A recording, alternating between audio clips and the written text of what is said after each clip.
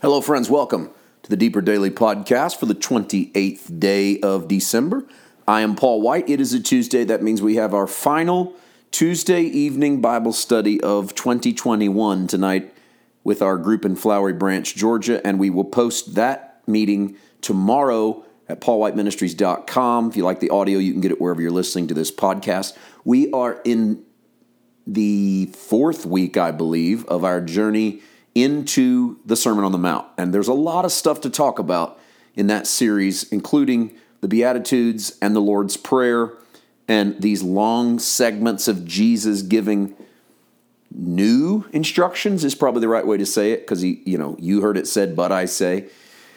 And we're going at it from all kinds of angles. The one angle we're not going at it from is left to right, top to bottom, sequentially verse by verse. I'm not too worried about handling it that way because so much of the Sermon on the Mount permeates the rest of Jesus' life and the rest of the New Testament, and honestly, Christianity as we know it. So it's not as if you have to go from the beginning. In fact, we're not even numbering them sequentially in the series. It's just a different title every week and a different passage from the Sermon on the Mount. And so jump in. If I think you'll be blessed, and I know you'll be challenged to at least think, I don't know if you should say outside the box, but to at least think differently perhaps than you have before in regards to this sermon. We are with Paul in Galatians 4. We are in this because Paul picks up his argument that we are sons and not slaves by doing a comparative analysis of two covenants. And to do so, he picks an unlikely set of biblical characters, Sarah and Hagar, and he couples them with Isaac and Ishmael. Of course, Isaac and Ishmael are the sons of Sarah and Hagar. The father of those boys is Abraham. Paul has just spent a considerable amount of the third chapter explaining that Abraham is the father of everyone who puts faith in Christ. And then he gives a comparison between two kinds of children. So let's not let it be lost that Paul, coming from Judaism, and he would have considered himself still a Jew who has found his Messiah, is trying to make a contrast between those who consider themselves sons of Abraham because they are Jews by birth and circumcised, versus those who have accepted Christ, many of whom are not Jews. In fact, contextually, if you go back to, say, Galatians 2, when Paul is talking about his companions in the faith and he's defending the gospel of grace, he says that he preached among the Gentiles, and that even in Galatians 2:3, even Titus, a Greek, not even Titus was compelled to be circumcised. In other words, your message of circumcision as a demand for salvation isn't working, and uses Titus the Greek as an example. So his whole argument then has been Abraham's seed is Christ. Those in Christ receive the promises made to Abraham, and that is not limited to Jews. In fact, Paul's even saying, and we'll say as much before the end of the chapter, that doesn't even have anything to do with it. Being Jewish or being circumcised doesn't make you part of the family. What makes you part of the family is faith in Christ. That's actually why Paul ends up in chapter 5 arguing against circumcision. It's not because he thinks it's a brutal practice.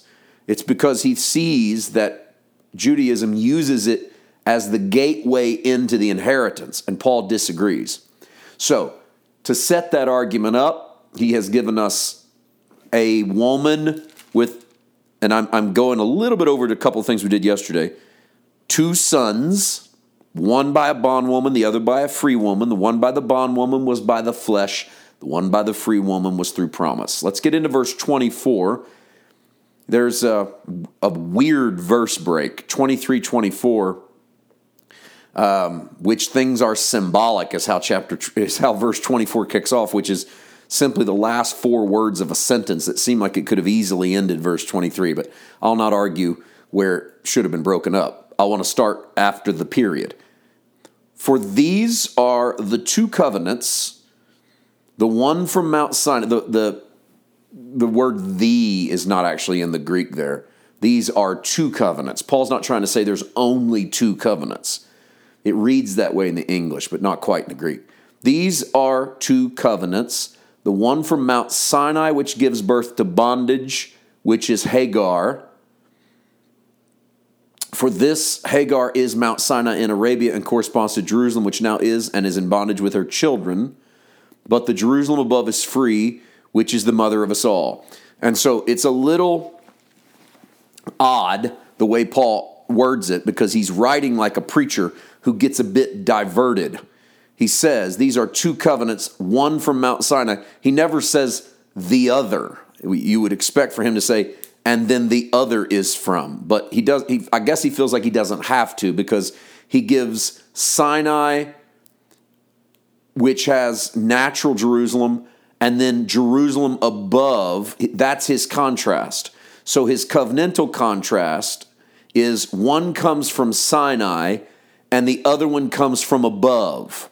Okay, what covenant in the Bible came from Sinai? And the answer came on Sinai, and the answer is the Mosaic covenant, what we often call the Old Covenant. This constitutes everything from the middle of the book of Exodus all the way up to, and this becomes a great argument as to when does the Old Covenant end. I personally believe its efficacy was broken at Calvary when Jesus broke the back of the Old Covenant by the 30 pieces of silver prophecy being fulfilled.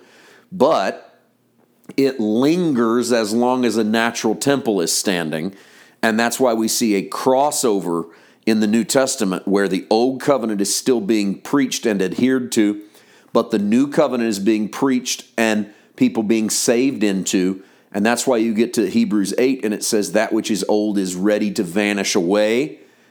And unfortunately, we don't have much past the fall of the temple in the New Testament, if any, depending on when you think all the books were written. And therefore, we don't ever really get to see a lot of writing in which there is no influence of the Old Covenant. And so what we have to do is, wherever we think the Old Covenant ends, we have to at least admit that the New Covenant, which is from above, is inaugurated in Christ. And any lap over then is going to happen because they haven't let go of the Old Covenant. That's why the eschaton of the New Testament, the last days preaching of the New Testament, is to end that old system. And so it's the last days of the old Mosaic economy. So when Paul says the two covenants, one from Sinai, he's inserting the Sinai covenant as if it is an allegory, as if the story of Hagar and Ishmael make up the story of the Old Covenant. He knows that they weren't under the Old Covenant, but let's use them as a comparison. See, they are the product of the flesh. They are the product of effort, whereas Sarah and Isaac are the product of promise. We'll continue this comparison because there's a lot to be said. We'll do it tomorrow. We'll see you then. God bless.